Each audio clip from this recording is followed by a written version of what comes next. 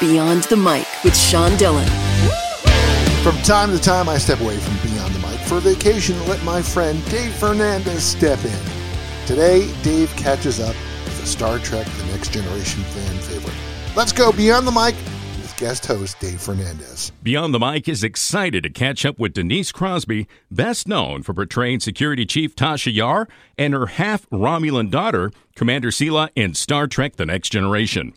We'll discuss the activities surrounding the 25th anniversary of the documentary Trekkies, a few of her least-known roles, inquire about the status of another Trekkies documentary, and learn what comes next for this genuinely kind and thoughtful actor. Denise, it's an absolute pleasure and honor to have you on this program. I have to get this out of the way. First thing, I'm a Trekkie, Trekker.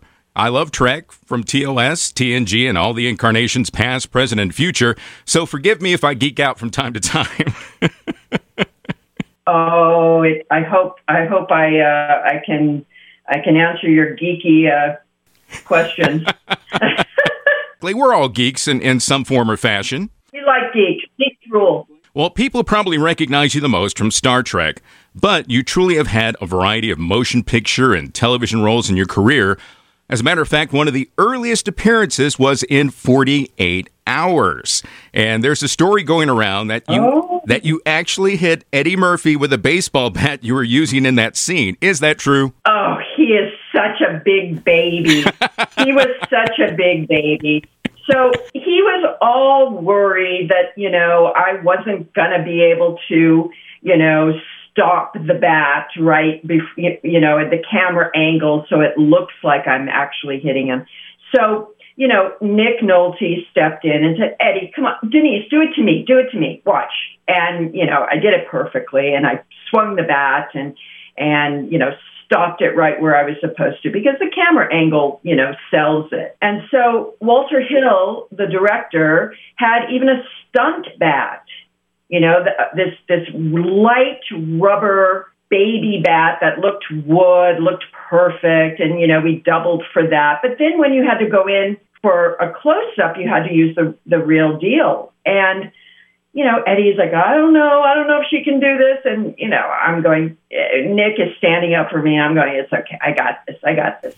And of course, the take, we finally film and I don't do it. And I barely tap him. But he has a hissy fit, and, that's the story. It was great. It was perfect. You couldn't have asked for a better scene. It was hysterical. I had been doing it perfectly up until then. Eddie steps in and I whack him. It's just the business. I probably did it on purpose. Well, it's hard to believe it's been 25 years since the release of Trekkies that you provided the narration for and served as a producer. Can you tell us how you became involved in that project? Well, Trekkies came out of my years of going to conventions and experiencing the fandom in a way that I didn't see represented. That people were very socially minded. They were into, the environment. They were doing charity events. Friendships were being forged, relationships over the years. And I just think that they were getting sort of shortchanged by the media. And I would come back from these cons and I would just be scratching my head going, God, it's amazing no one's made a documentary about this. Correct. And I think the director, who was my friend, Roger Nygaard, got so sick and tired of hearing me saying, I don't know why no one's made a documentary. He just basically said, we're going to make one. And I looked at him like, are you crazy? We don't know how to make a documentary. And he said, well, we're going to find out. And we just started. Well, great. Well, would you say that your involvement in all those conventions helped you appreciate and understand the Trek fandom and fans more? Oh, of course.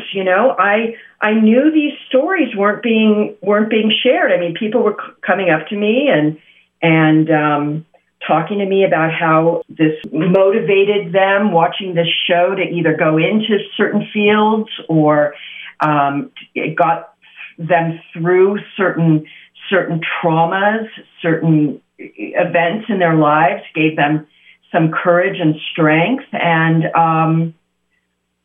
or gave them hope for a more utopian humanitarian vision of the future. So I really wanted fans to be able to have a voice and to speak for themselves.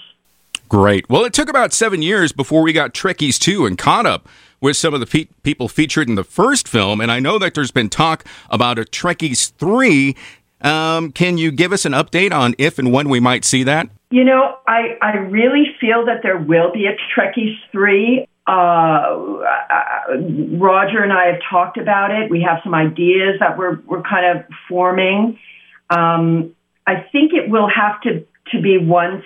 It won't happen until we kind of get Trekkies 2 out from our back in our hands. Correct. That'll be a couple more years. Okay. Yeah. But I would like to. I really would like to go to some places that we haven't been to, and there's just so much more Trek now. Oh, definitely.